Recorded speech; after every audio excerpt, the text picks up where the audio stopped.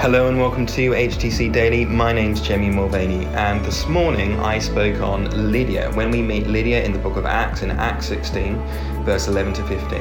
And if you want to catch up on that, it's episode 104. But I was really encouraged and inspired by what Jo said as she introduced the passage this morning, so I wanted to share this with you.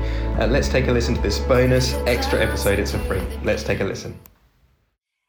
Thank you so much for coming to join us in prayer this morning.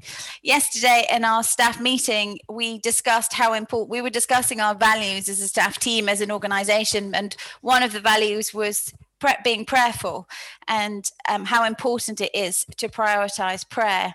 And we were aware that in any other organization, prayerful is probably not one of the organizational values. So we were feeling that was a really good thing.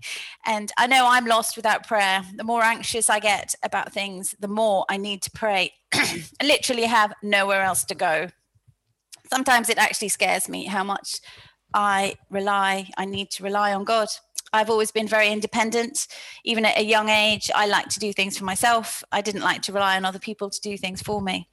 And yet, as I get older, I increasingly find myself waking up feeling pretty much at the end of myself and crying out to God for help. I'm at a loss to understand our world, our culture. And one of the things I really find hard to understand is how on earth people manage to do life without prayer. These days, I'm also increasingly aware that I need to be attentive more than ever to God's voice, to be aware of His Holy Spirit guiding and leading me. We read about people being led by the Spirit. They are sent on journeys without knowing where they'll end up. They are sent to talk to strangers without knowing how those strangers will respond or react. They give money away without knowing if they'll have enough left for themselves in the future. They go into dangerous territories and situations, trusting that God will never let them down. Being led by the Spirit is scary, but it's life-changing. It's challenging, but it's liberating at the same time. It means abandoning your own desires and life plans and surrendering to God's will. Most of us feel, if you're like me anyway, that you have very little to offer, very little to give God.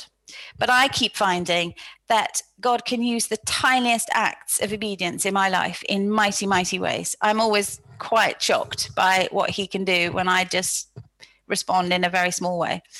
When I'm really struggling to hear God's voice because of all the other voices in my head at the moment, I like to read my Bible and listen to worship music. Both of these things just help me to switch my own thoughts off and become more aware of the Holy Spirit. As I was preparing this late last night, I listened to one of my favorite worship songs. And before Jamie comes to talk to us, I'm just going to put it up on the screen. And I'm also going to share my screen, which would be helpful. And I'd just like us to look at these words and invite the Holy Spirit. Tell the Holy Spirit that He is welcome here and that we want Him to come and flood this place and fill the atmosphere. Lord, we just pray that You be with us now. In Jesus' name.